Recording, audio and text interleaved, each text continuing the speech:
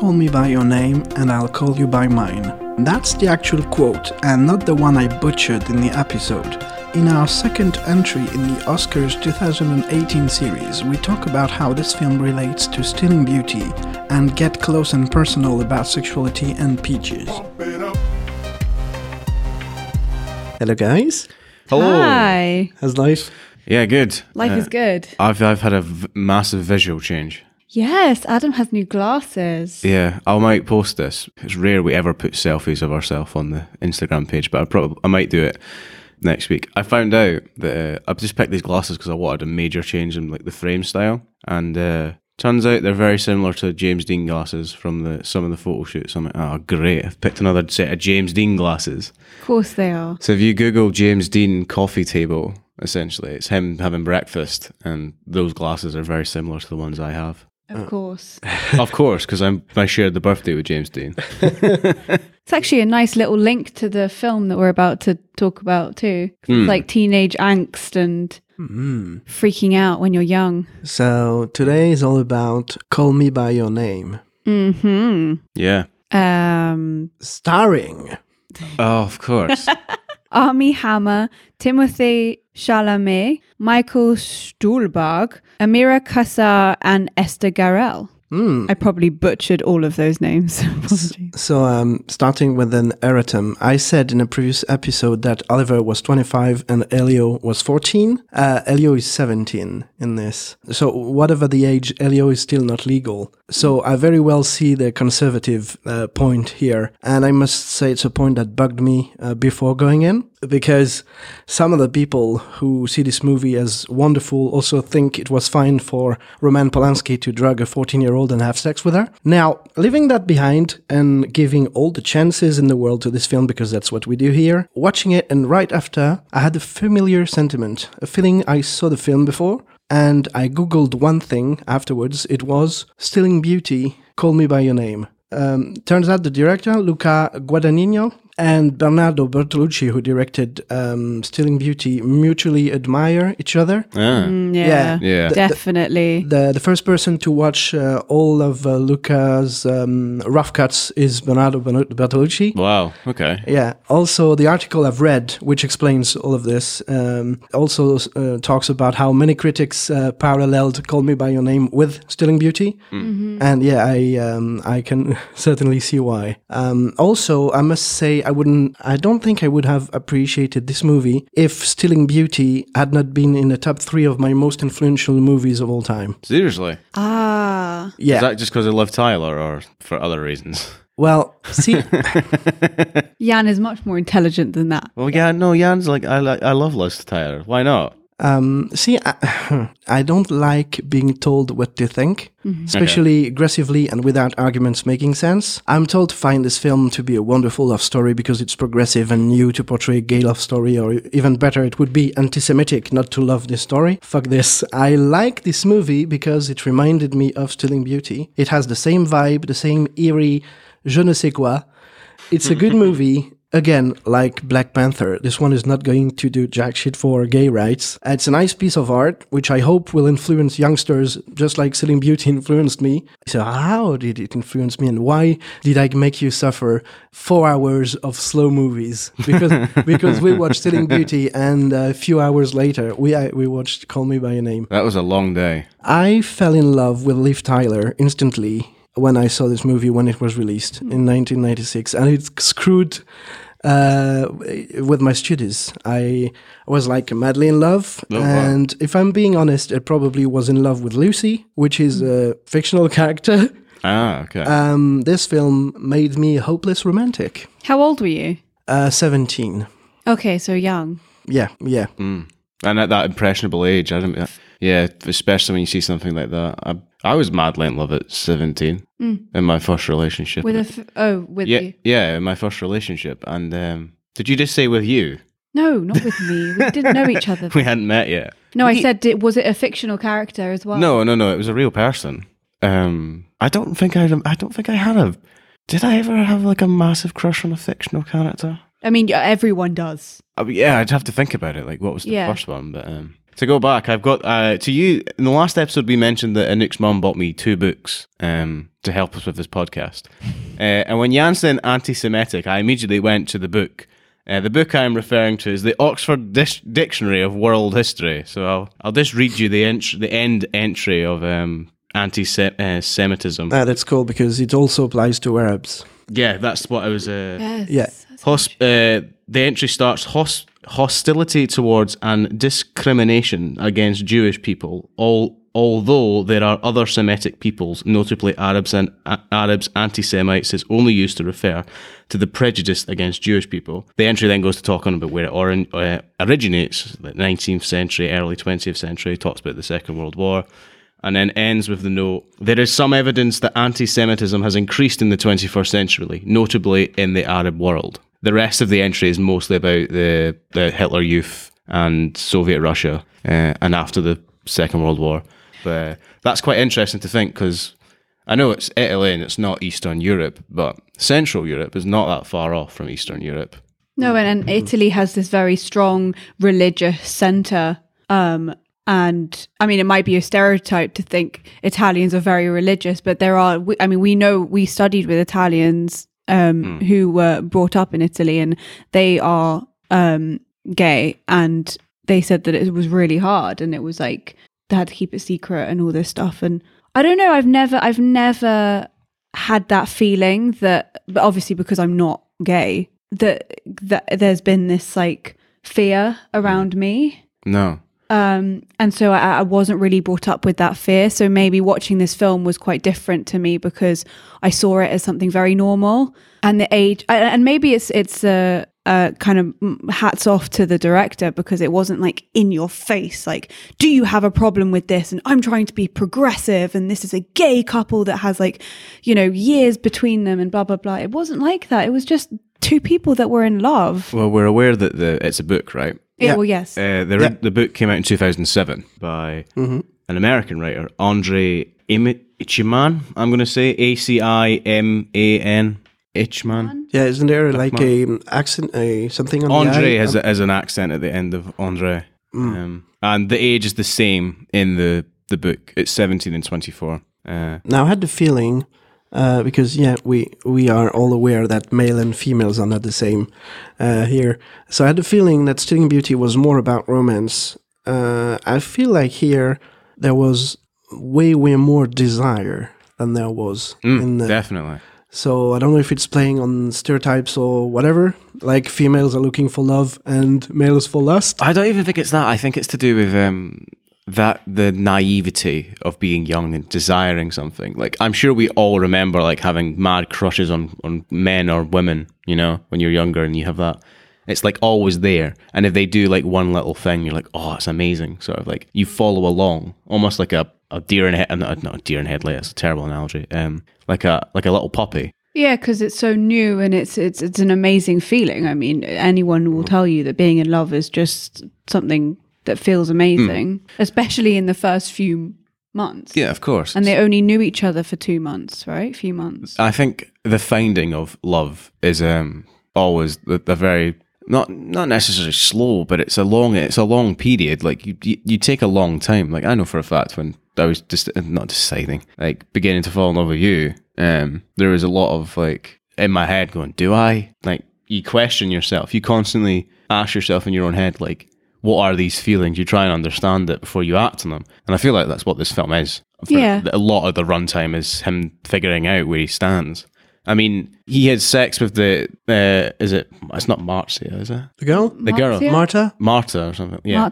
Marzia. There is, yeah. Yeah, they have sex. I'm not sure. I'm sure they have sex in the film, right? Yeah. Yeah, of course.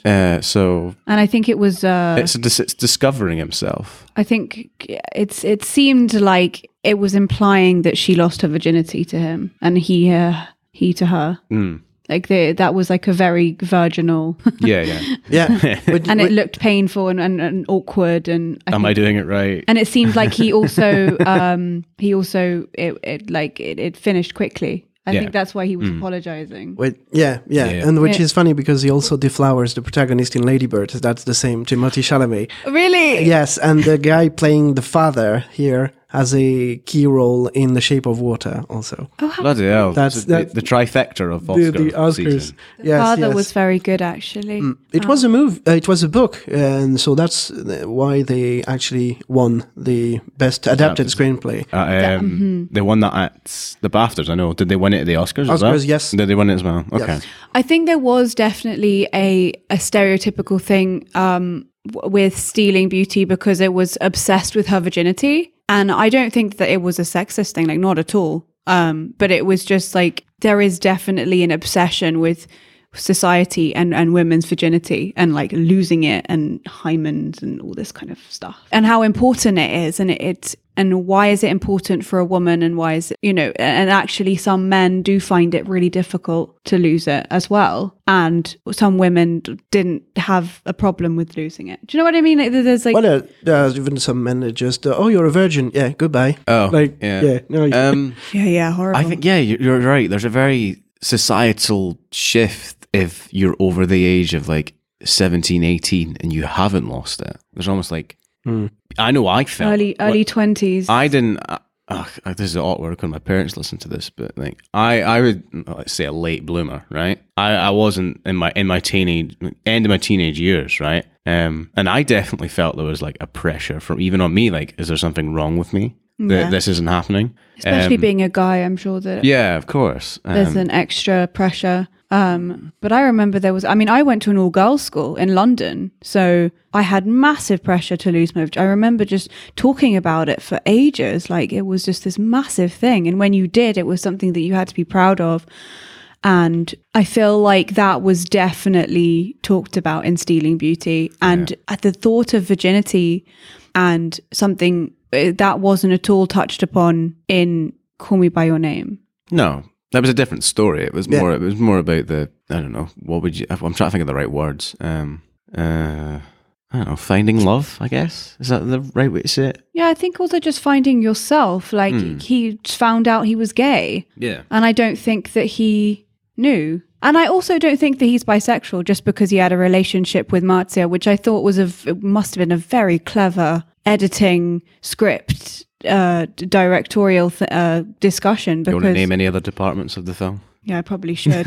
No, I totally agree with you. No, that was a joke. Just because you're like the editing, the script, the directing. Like, well, no, you want the sound, makeup department as well. No. I'm just saying that I should probably name them, but the way that they showed it was very. I don't want to say forced, but there was something that wasn't the same as him with Oliver. Yeah, untrue. Yeah, so it wasn't like he was like trying to find himself and tell himself he was straight, sort of thing. No, yeah, it felt like this was probably something that he should do or to try and get away from him being actually gay. It didn't feel like, I'm into women and I'm also it didn't feel like that at all. It was like, I'm gay.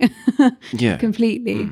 In terms of losing virginity, so just follow along, it's going somewhere, I promise. The funny thing is, just like I said, it would be counterproductive in the Black Panther episode, it would be counterproductive for me to be racist because I've got Senegalese blood in my veins. It would be counterproductive for me to be homophobic or homophobic, not like gay guys. Because the very first time I had sex was at 23 and it was not with a woman. Ah, really? That was not necessarily a good experience, but one which allowed me to know that was not for me. Okay. That's very interesting. The more you know. Yeah, that's very interesting. And that must be very uncommon. I mean, I don't know, but I don't know if that's true, actually. I think you can have a sexual experience with somebody and just know, even if it's your first time, know that that's not for you. I don't know if it's uncommon, but... that's not what I meant. I just meant that probably doesn't happen or it's not talked about, at least. That someone has sex the first time with someone and then realizes that they're not. Yeah. Even though I'm sure actually quite a lot of gay and bisexual people do go through that. Yeah. It's like the idea of like... I had an idea then, it's completely gone to my head. I've got it back. The fact that you're meant to know before you do something. It's like, how could you know something so fundamental about yourself until you do something about very it? true. You know? Yeah, and there's this repressed thing Like Yeah. you're unsure, but you have sex with girls because that's the thing to do. the What's culturally that's appropriate thing to It's do. almost what's expected of you if you're a guy. That's what you're brought up to believe. Yeah. Almost like there's a very secretive thing about growing up as a gay person, and that's been portrayed through all types of culture, books, plays, poems, Yeah, songs. All of them have. I think it's even as bad as it's normalized. So people don't even think about the fact that they say, oh, I lost my virginity, and then you immediately think, oh, it must have been to this the opposite sex. Correct. And the person and the type of person. I'm gender. triggered. Oh yes, so apologies. This is probably very trigger. Actually, no. Person would work. Person. Person Christmas. The person Christmas, exactly. Where it's just not talked about. So that's very interesting. And actually, I understand that you shouldn't like a film just because it's trying to like break barriers and stuff. No. It's a bad film. It's a bad film, right? But it's nice to know that this is what people are talking about, and it's getting like a huge backing. But apparently there were 20 different groups of people that produced this film. Wow. So that's a lot of support from people that wanted to make this film happen. Or people desperate to get it off the ground. People wanted it to be seen. That's the other thing you can interpret from lots of production companies, that you want to make this film, but you need the help. And they're like, we'll help you. Speaking of the film, it's got the most interesting opening credits I've seen in a long time. It reminded me of like early Disney. You remember like Dumbo and stuff, where they would show, or even any early 40s, 50s movies, where they would show the credits at the beginning of the movie, as opposed to the end. Yes. And we had the whole opening with pictures of sculptures in the background, which I thought, I haven't seen this for a while. That's very true. Yeah, just like the end credits. Also, I've never seen that before. Well, we'll get. Yeah, we'll get that. We'll get there. Yeah. Indeed, I didn't notice first time I saw it, but yesterday I indeed noticed the opening credits. Yeah, that was different for sure. I also liked the whole art design of it as well. The graphics for the production team. And I mean the decision to have the pictures of the statues in the beginning, that kind of shows importance, right? So that seems like a homage to Stealing Beauty. Yeah, that's what I immediately thought, because we'd watched them back to back. Yes. I also noticed in the end credits, both films credit their sculptures. It's first in Stealing Beauty. I don't know for a fact if it's first in...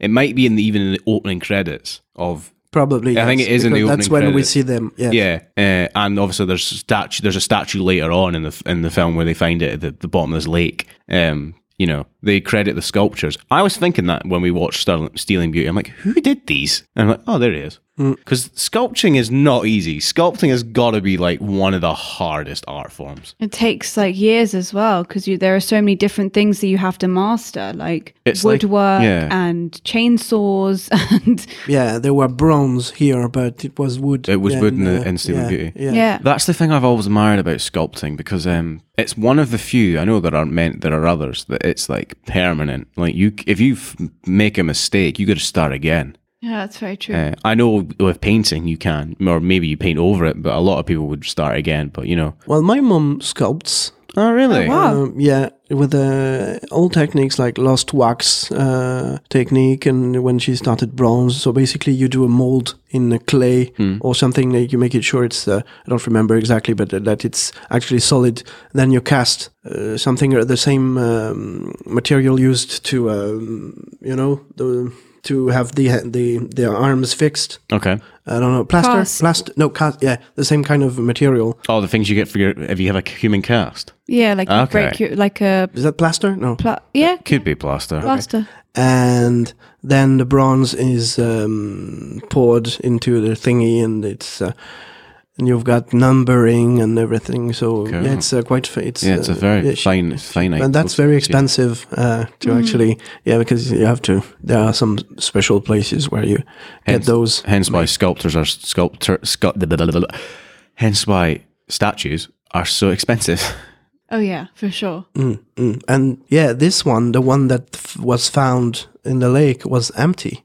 So it differs on the techniques, because some are completely like filled, which is very, very heavy then. Yeah. But yeah, I'm not entirely sure. Oh yeah, no.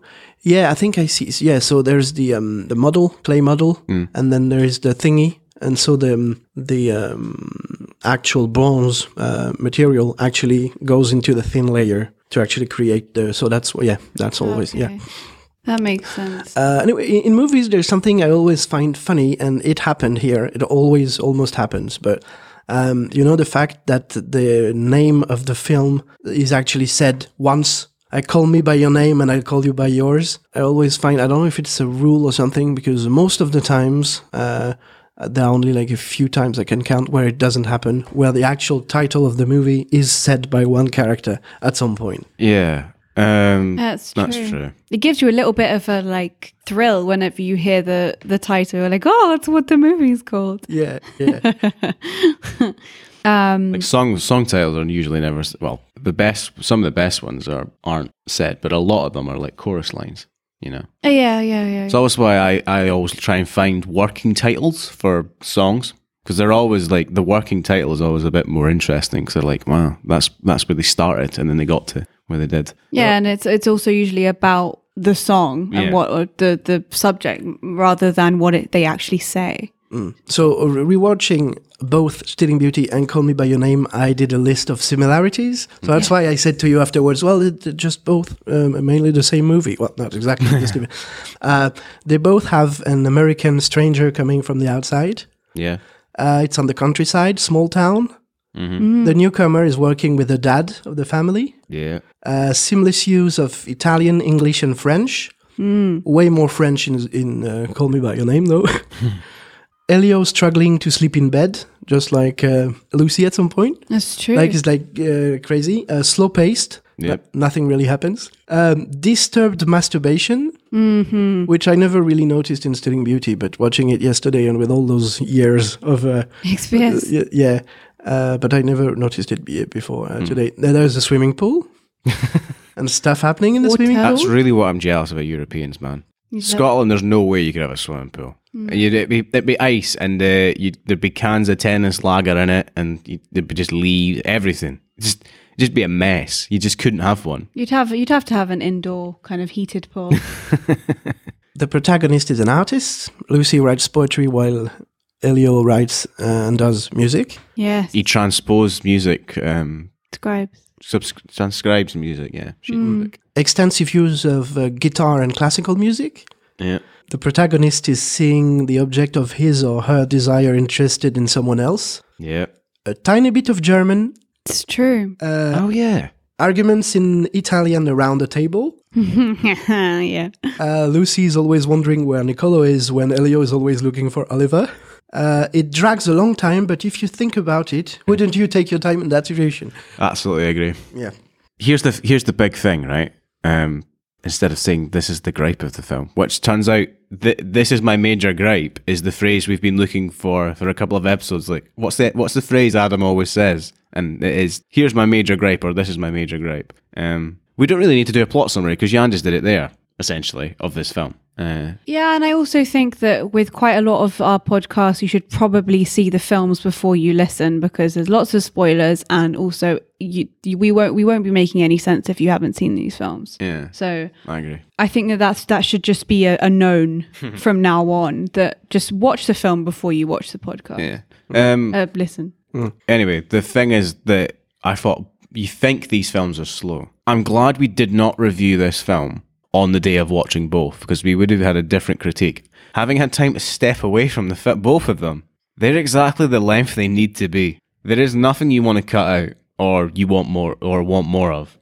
I mean, I even said this, that halfway through we checked, we saw that there was still like an hour and a half left of Call Me By Your Name, and just thinking, oh my God, like you feel like you've just been living with these people for years, but then looking back, like watching the whole thing and looking back, what scene would you take out? And you wouldn't edit any more of it. You needed every single scene, and it's long, and you have to focus on it, and it's at times it's tough, but I don't think it's because it's a boring bad film at times. It's just because you need to like live in their world. It kind of highlighted to me that there are films that exist out there that people, nowadays with like Netflix and DVDs, people like watch them at home. So like they've got your phone handy, they can do ironing, do whatever you want. This reminded me that the films, you really shouldn't do anything else. You need to put everything away. Like being at the cinema, don't be on your phone. You couldn't be. I feel there's an attention span weakness with people nowadays. And I'm included, because I felt it when watching Call Me by Your Name, because I'd watched one film previously. Like I was exhausted, but I was interested.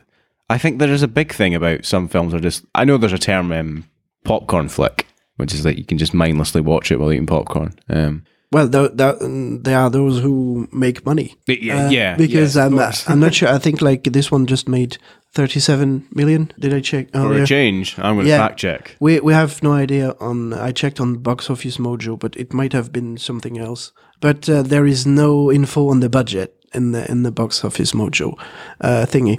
There must have been loads of like small production companies just starting and like kind of Kickstarter style, just random people giving money, because it seemed very indie in the beginning and then just became this big film. Okay, so the budget of Call Me by Your Name was $3.5 million. Okay.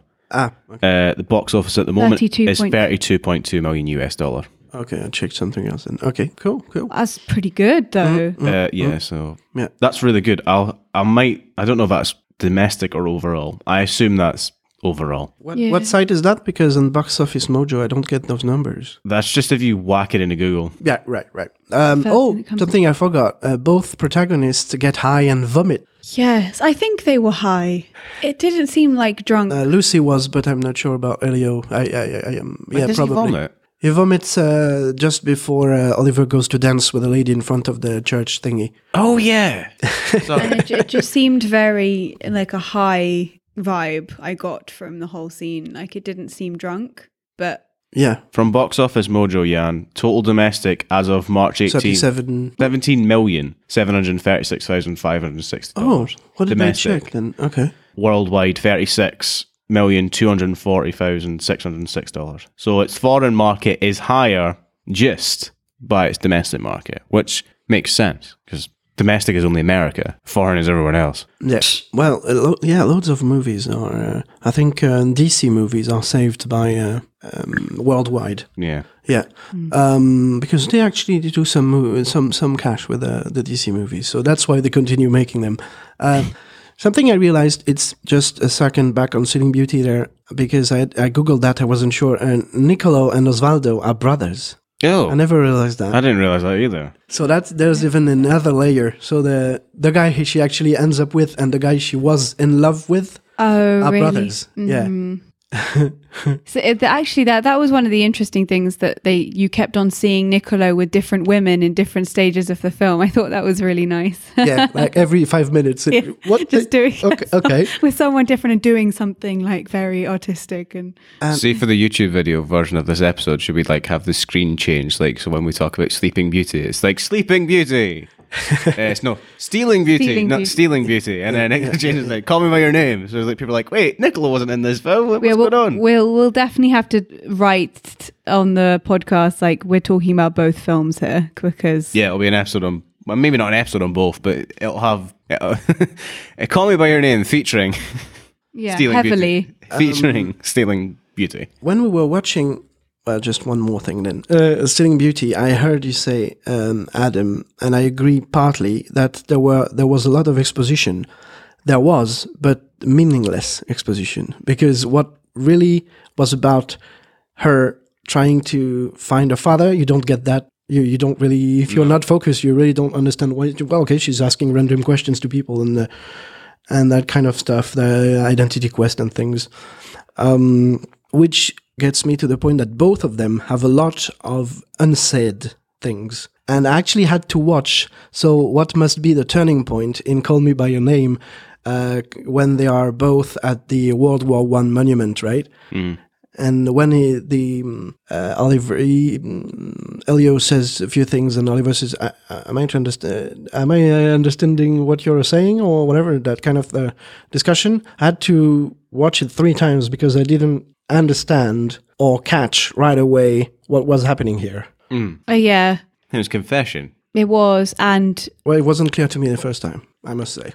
no, I missed what Elio said to make Oliver then say, Yeah. we don't talk about these things. I missed what, yes, yeah. But it seemed that was the first time that he'd confessed that I I have feelings for you. Yeah, I got that. I got that right away. But I just checked because I wasn't sure. It was actually said, and it's not clearly said. Probably that's why. Okay, it's just you understand the thing, but it was a bit unclear to me. Anyway, both films were a 15 rating. Or R in America. Yeah, which is probably a bit unfair because you've got loads more flesh, and then Call Me by Your Name. I feel. Oh my, yes.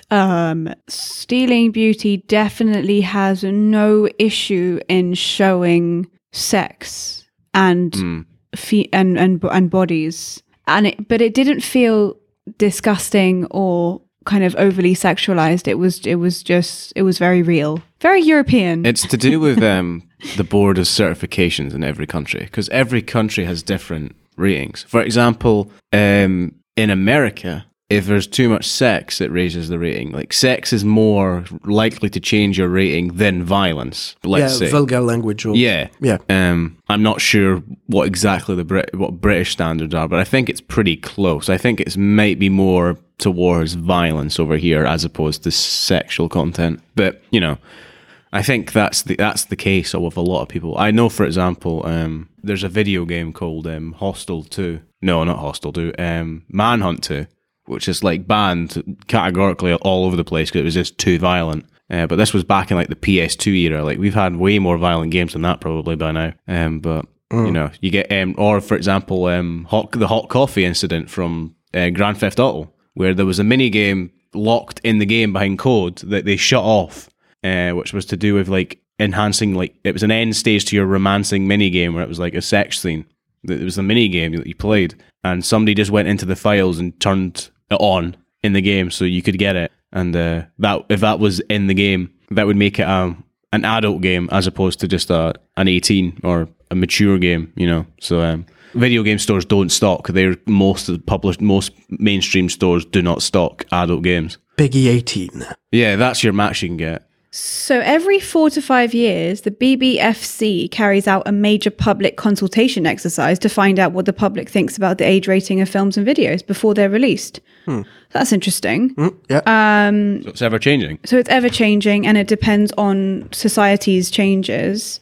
15, let me just look up what that means. Okay, then in the meantime, I have it. But you can carry on. It's fine. Yeah, go on. So no one younger than 15 may see a 15 film in a cinema.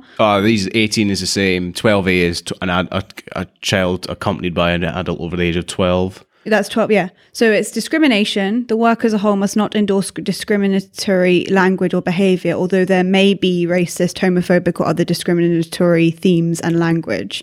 So I'm guessing it can't be like, yeah, we are racist. It's like making a theme about racism. Any Tarantino movie saying the N-word, basically. You can't say the N-word in a 12, probably. Drug taking may be shown, but the work as a whole must not promote or encourage drug misuse. Trainspotting. For example, Trainspotting 18. For example, through instructional detail. So that's probably with Trainspotting. They probably weren't allowed to show exactly what you do. With the schematics and stuff. Yeah. The misuse of easily accessible and highly dangerous substances is unlikely to be acceptable, so like aerosols or solvents as well. Imitable behavior, dangerous behavior, hanging, suicide, or self-harming should not dwell on detail which could be copied. Whether depiction of easily accessible weapons is acceptable will depend on factors such as realism, context, and setting. There may be strong language. Very strong language may be permitted depending on the manner in which it is used, who is using the language, its frequency within the work as a whole, and any special contextual justification.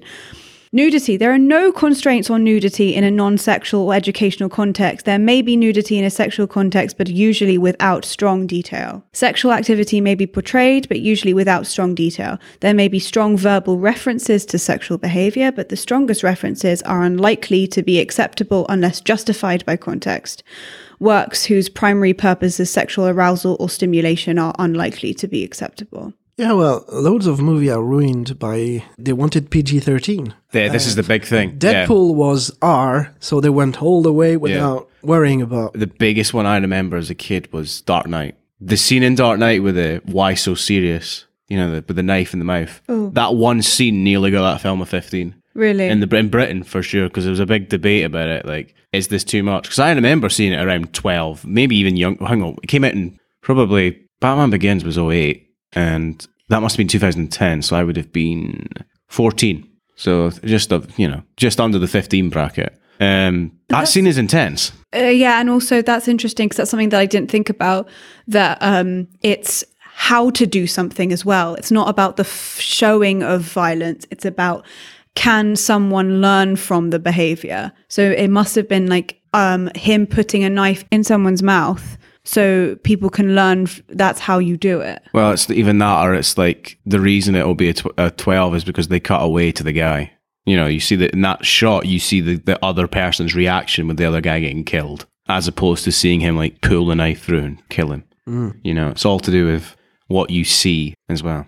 I mean, that's the case. I mean, a lot of films are ruined by the fact, Jan's right, that they send away your final edit. And they come back and say, oh, this is an 18. And the studio goes, can't put that out then. We need this to be a 12 or a PG-13. We need this to be that. It's very rare that you'll get commercial films, Hollywood films, that aren't dictated what their age rating is going to be. Like superhero movies. There's 12 maximum, PG-13. They're never going to go R unless you were Deadpool, but that was the whole thing. And there was the Seth Rogen animation with the sausage party. Oh, yeah. That one was R, or like, that was pretty intense. Vulgar language also, I've prepared quite a vulgar comment I'm pretty happy about. All right. It's disgusting, but anyway. So the movie, they start to discuss about the origin of the word apricot. Mm-hmm. And the etymology of apricot. And in the end, we are wondering about the peach and the destination of the cum. Yes. But that etymology scene was before the peach eating scene? Well before. That was at the start, yes. Yeah. So when you... obviously they decided to use peach because it's a lot more messy. And Also there's a lot more juice in it too. So they wanted that whole... like juice. Here's the thing: people that haven't seen this movie are gonna refer to this movie as, oh, it's that peach movie, right? Like, that's a lot of people do that. If they haven't seen a film, they just refer to one scene. For I don't know, Casablanca, you refer to the "here's looking at you, kid" scene, or which is funny because in the grand scheme of things, it doesn't matter. No, the peach scene. If someone said to me like, "Oh yeah, peaches," I'd be like, "Well, you obviously haven't seen the film because the peach has got nothing to do with anything." I think it just adds to the fact that this boy is learning and is curious and is kind of, and also probably bored. I'll be honest. I've never looked at a piece of fruit and gone, "Yeah, I want to fuck that." I could have sex with that. I really regret not having a camera to film yesterday. Oh, Luke, yeah. When the peach scene came. I was kind of freaking out because when Oliver came in, I was like, immediately just knew, oh my God, he's going to eat that, isn't he? But I honestly thought that it was going to be like a full-on eating scene where he would eat the whole peach, but actually Elio broke down beforehand. So do you think if he ate the peach, that would change the rating of the film? It could be because it's that, like detail, like over. People would say that was not grotesque. That's the wrong word. Gratuitous, maybe. Yeah. No, it was a good idea that it stopped there because it then would have been like, okay, well, why? Because it doesn't need to be anymore. No. The point is made. And it was nice because I think that's what you do sometimes when you're building up to something and you're like falling in love and have all these like crazy desires, but then also like embarrassed. You do break down and cry. Yeah. Because you're just like... And that would be embarrassing, someone that's older than you, more experienced than you and all this stuff. Someone you're in love with as well. Has seen what you've just done. Yeah, someone older than you. So that's a perfect segue to another department of filmmaking, casting. So yes. Oliver was supposed to be 25. He looked like he was in his 30s to me. And 34, I think. Late 30s, yeah. Which I thought was interesting because in Hollywood, and I know this isn't like a big budget Hollywood film, but in quite a lot of films, age is skewed completely because you have all of those high school films where the actors are definitely not in high school. Well, think about Neil from The In-Betweeners. Like, he's 6 foot or something. I think he's about 30. Yeah, exactly. So age has always been skewed, But And screwed. But if you're dealing with something where the age is well, it wasn't really important because it didn't really shove it in your face, but the fact that everyone's talking about it and saying like, oh, it's like, age difference in like a love gay couple thing.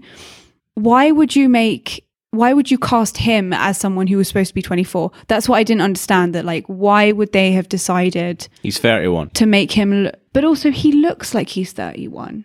Do you know what I mean? So there's an issue because there's loads of 31-year-olds that might be able to, be 24. But that's what I found a bit weird because please don't tell me that this is a 17-year-old and a 24-year-old man because it's not. It's just... Did they ever mention his age in the film? I don't think they do. In the actual film, no, they don't. So we're left with this. Yeah. I think it's the fact of, well, Anouk, you're 25, right? Yeah. I wouldn't say you look 25. I'm 22. No. I don't look 22.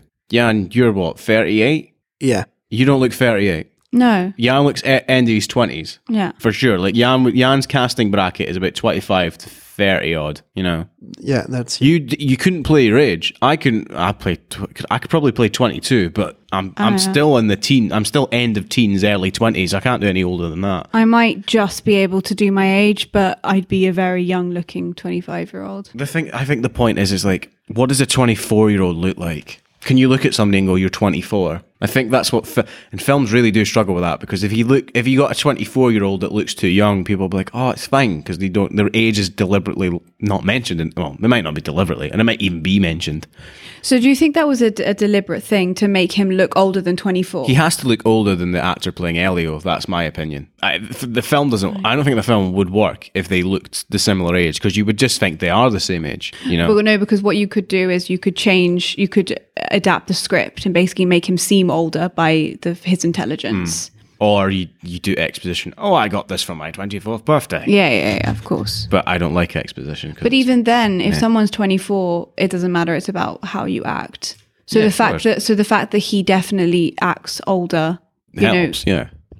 Because he's taller, he's broader, his face is much older, and he is really clever. Like, he talks about philosophy, and he's working with his father and Elio's father even, so it's like there's so many different things that he just seemed like he was, late 30s. Did it bother you? I mean, but when Jan said he's supposed to be 24, it bothered me because he wasn't 24. But then again, now that we're talking about it, maybe I overreacted.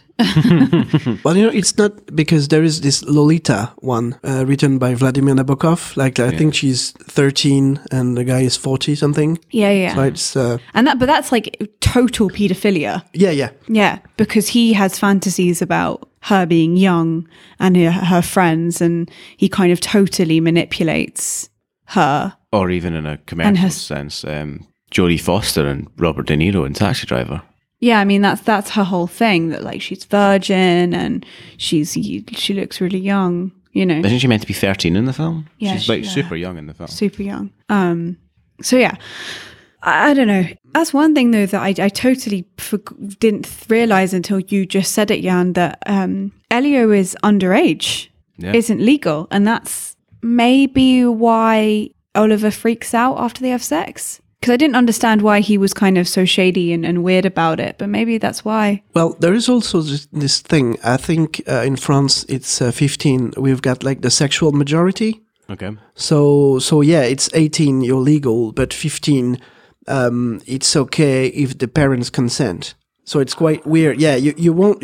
It's still. So there are two different categories. So there's abuse of a minor and abuse of a minor under 15. So it's minor under 15. You're just like, you're done. Like your life is just close the door on your way out. Yeah, and I think in France that's where the age is the 15, like the lowest. But I mean, you know that those some Arab countries, when they are married at 14 or 12 or whatever. Oh yeah. I mean, I'm sure there are still some countries that you've got to consummate the marriage.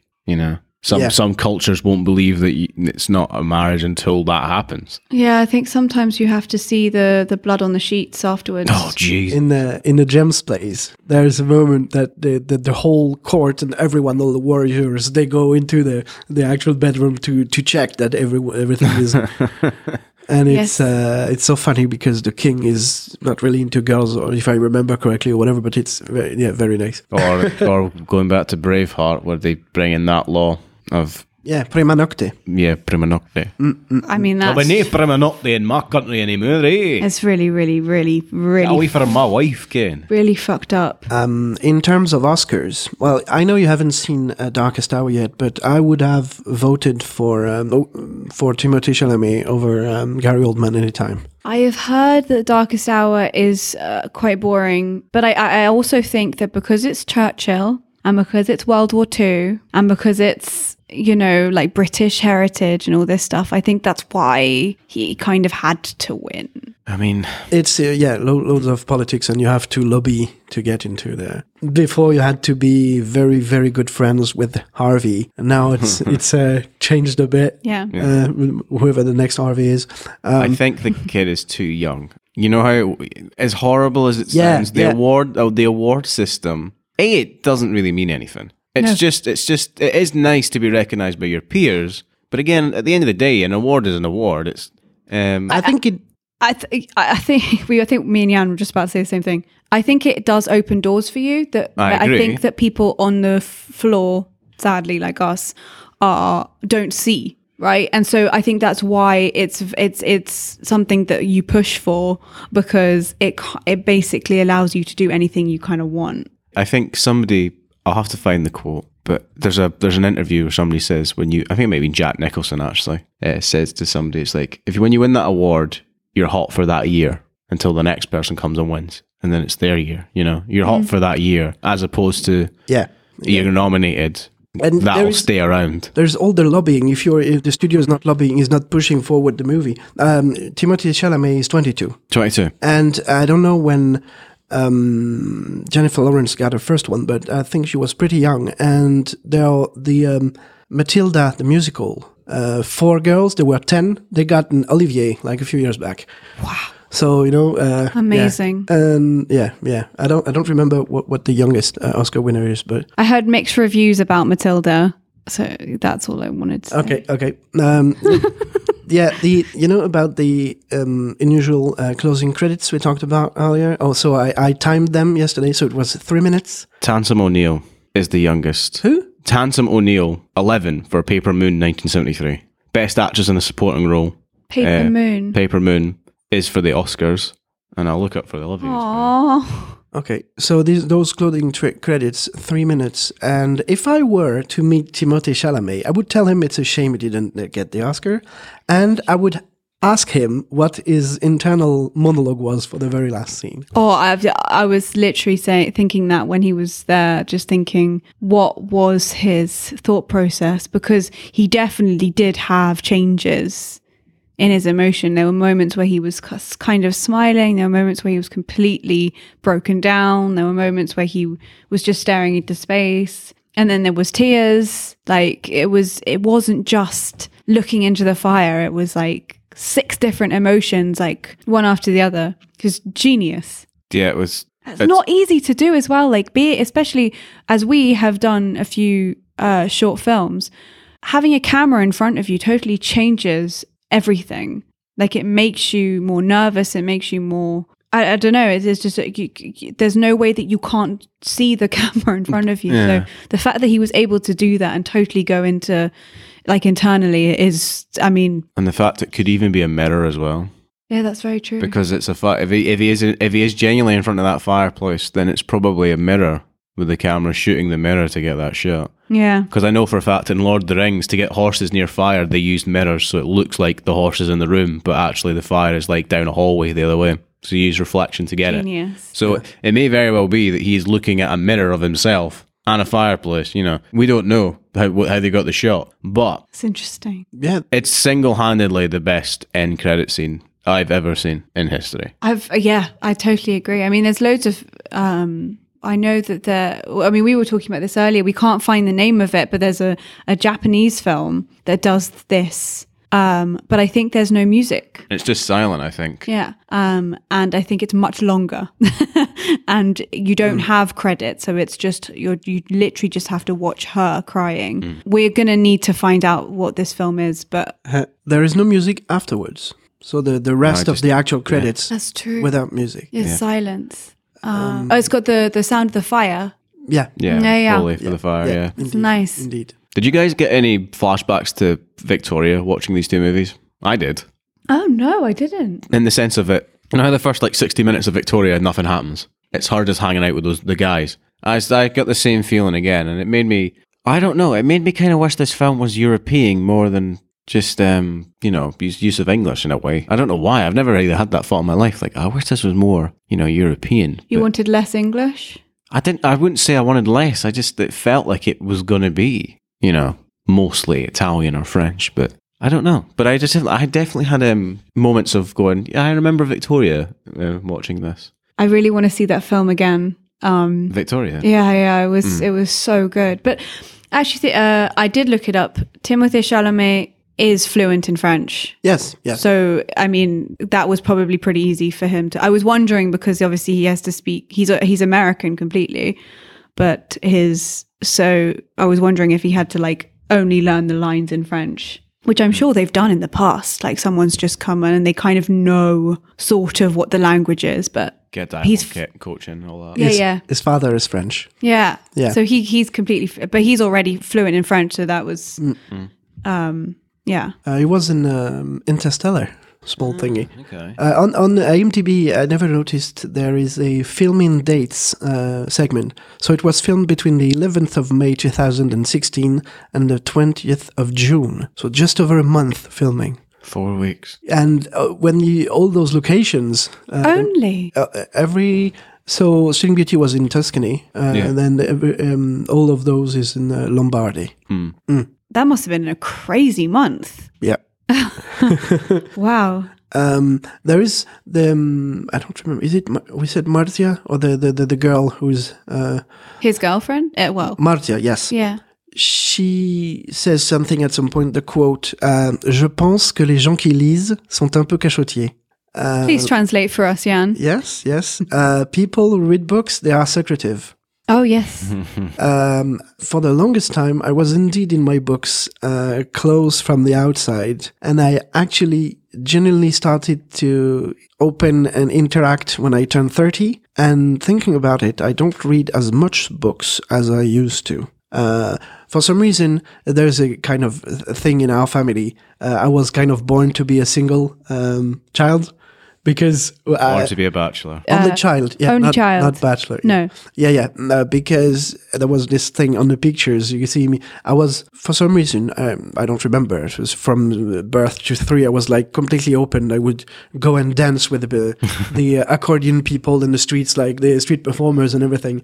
And then my brother arrived, and you can see on the pictures, you can see me I'm holding him and I crying. And it took then 27 years to actually open again to the outside How did that work? So how did that affect you in the Navy then? Well, I was just doing my thing. I ordered loads of magic stuff at the time. Especially when I was in Tahiti. I don't know.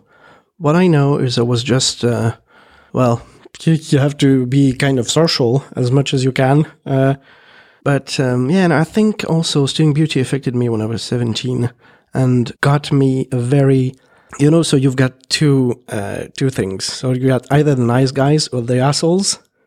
Yeah. Mm-hmm. Yeah. And it's notorious that the nice guys don't score as much as the assholes. And Sleeping Beauty made me the kind of nice guy who was putting women on pedestals.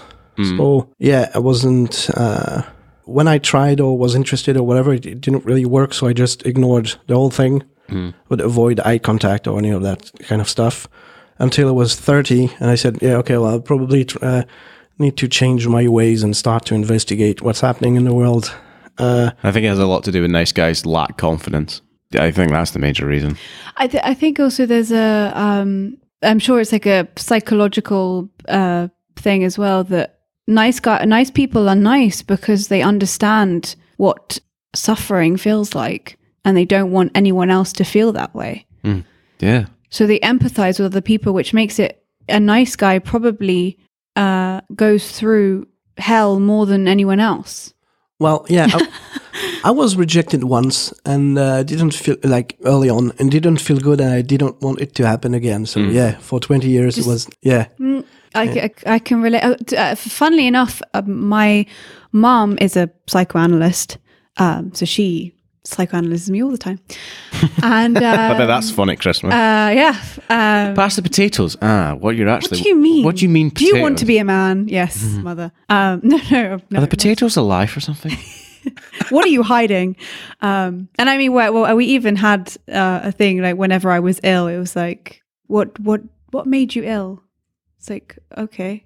The nachos that I left in the oven for 3 days. Midi-chlorians. Yeah, exactly. No, but she says that when I was 5, my sister was born, and I immediately changed as a person.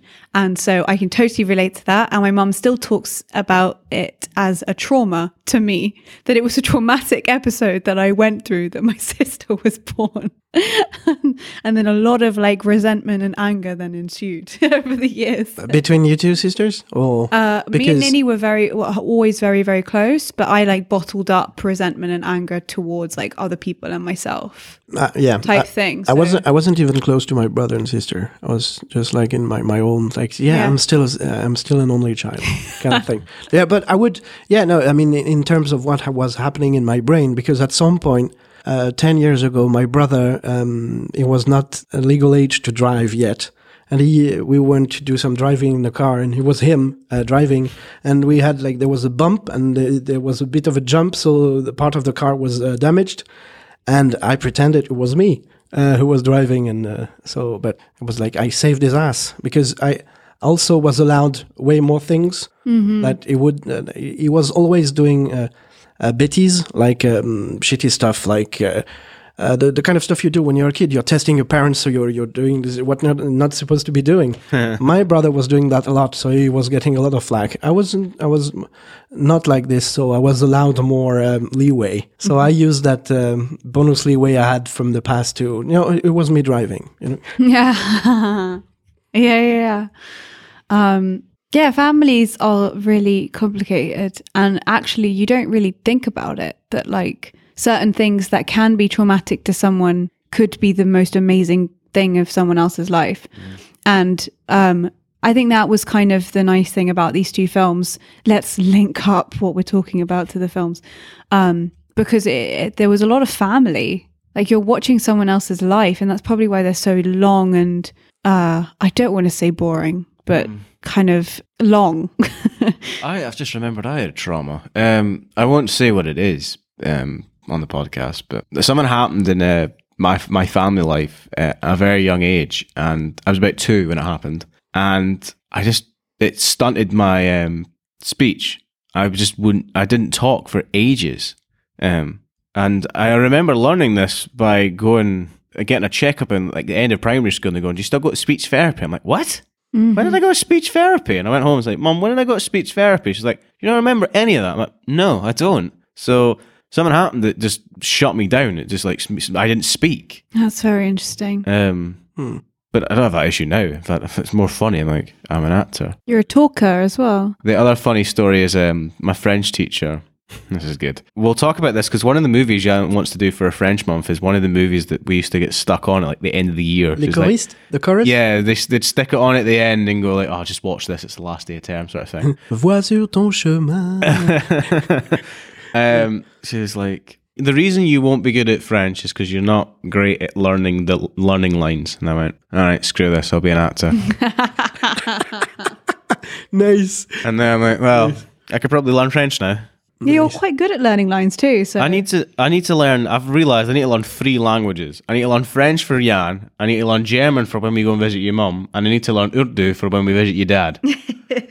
I'm not looking forward to the third one because it's a totally different route. Yeah. Yeah, alphabet and stuff. Yeah, God, yeah.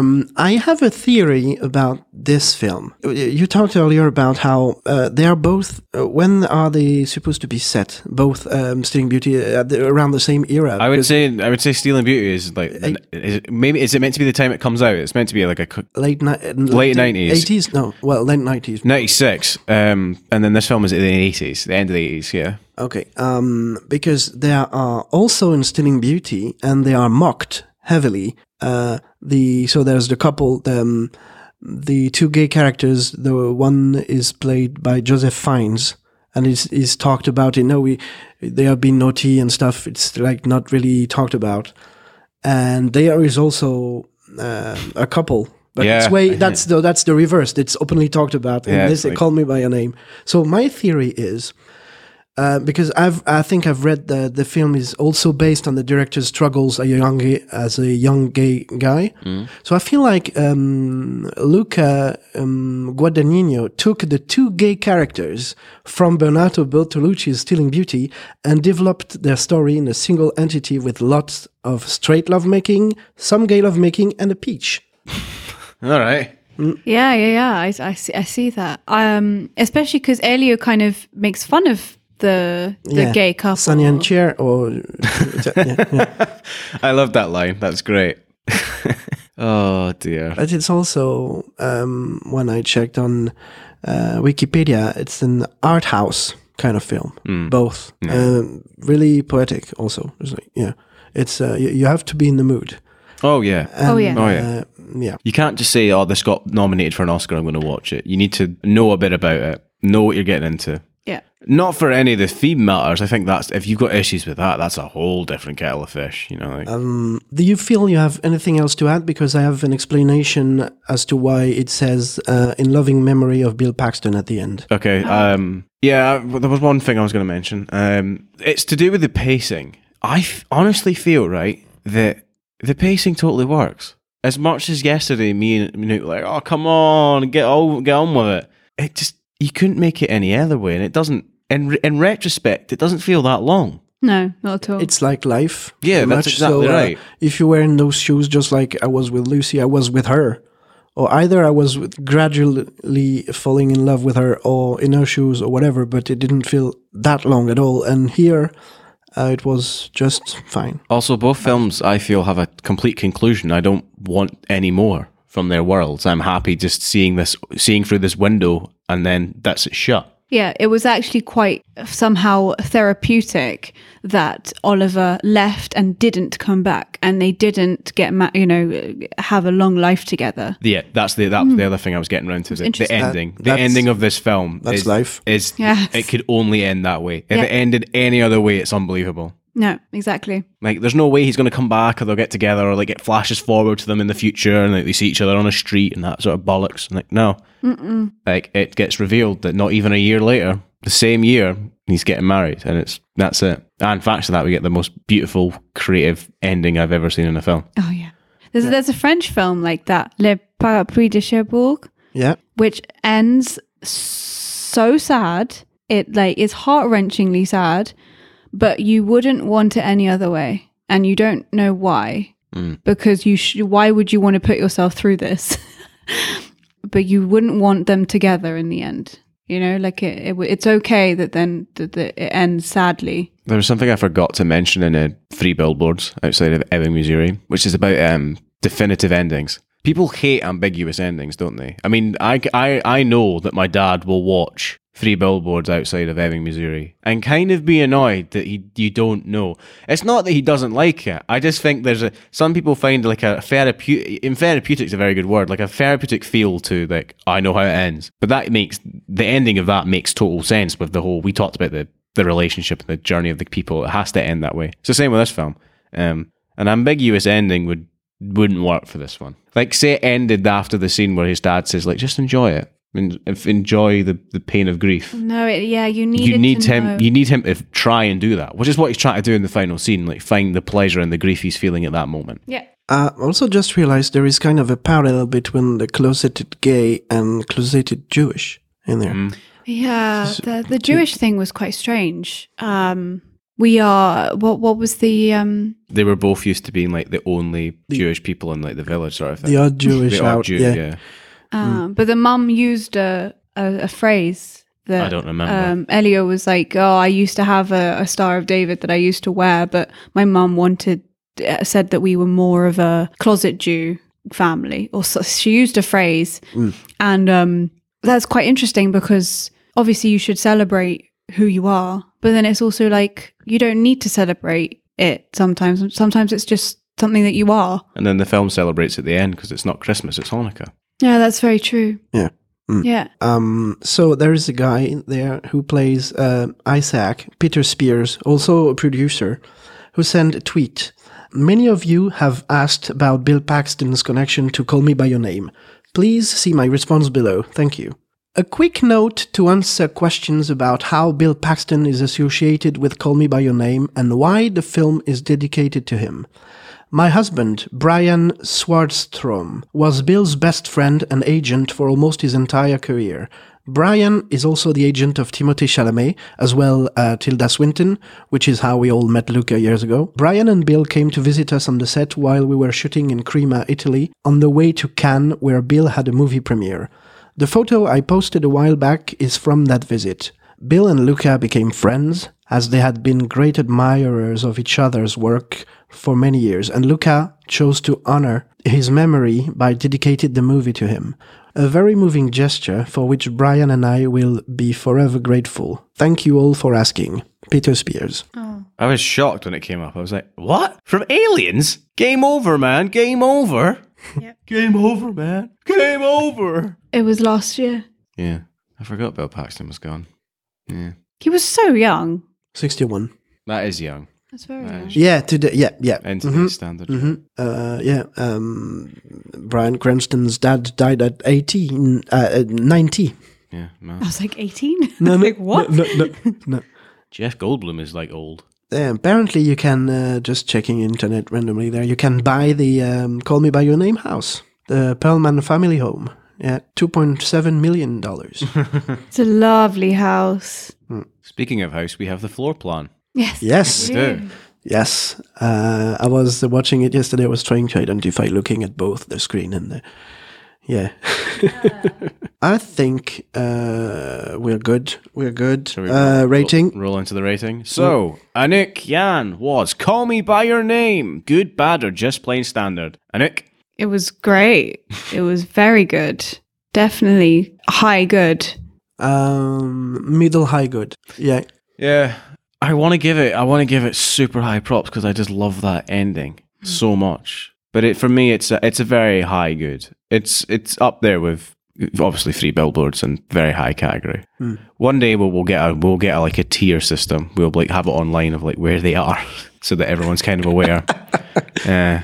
Maybe we'll make a blog thing for that. Like it's like, oh, here's the chart. Here's the good, bad, just plain standard chart, and we update it every time we do an episode or release an episode even. I mean, it's not like Stealing Beauty. If we ever do an episode, this one is, I was thinking, it's not even in the legendary category. It's a new one. It was so influential. So I was wondering about maybe the Masterpiece one we talked about, or I don't know. But and also, obviously, Bernardo Bertolucci, he did The Last Emperor. Oh, of course. Ah, Yeah. lovely. Why don't we come up with a category? Each of us have a vault. And you can stick films in your vault. That'll come in useful later. Actually, that'll come in very useful later down the line. But yeah, that would be in your vault. Yeah.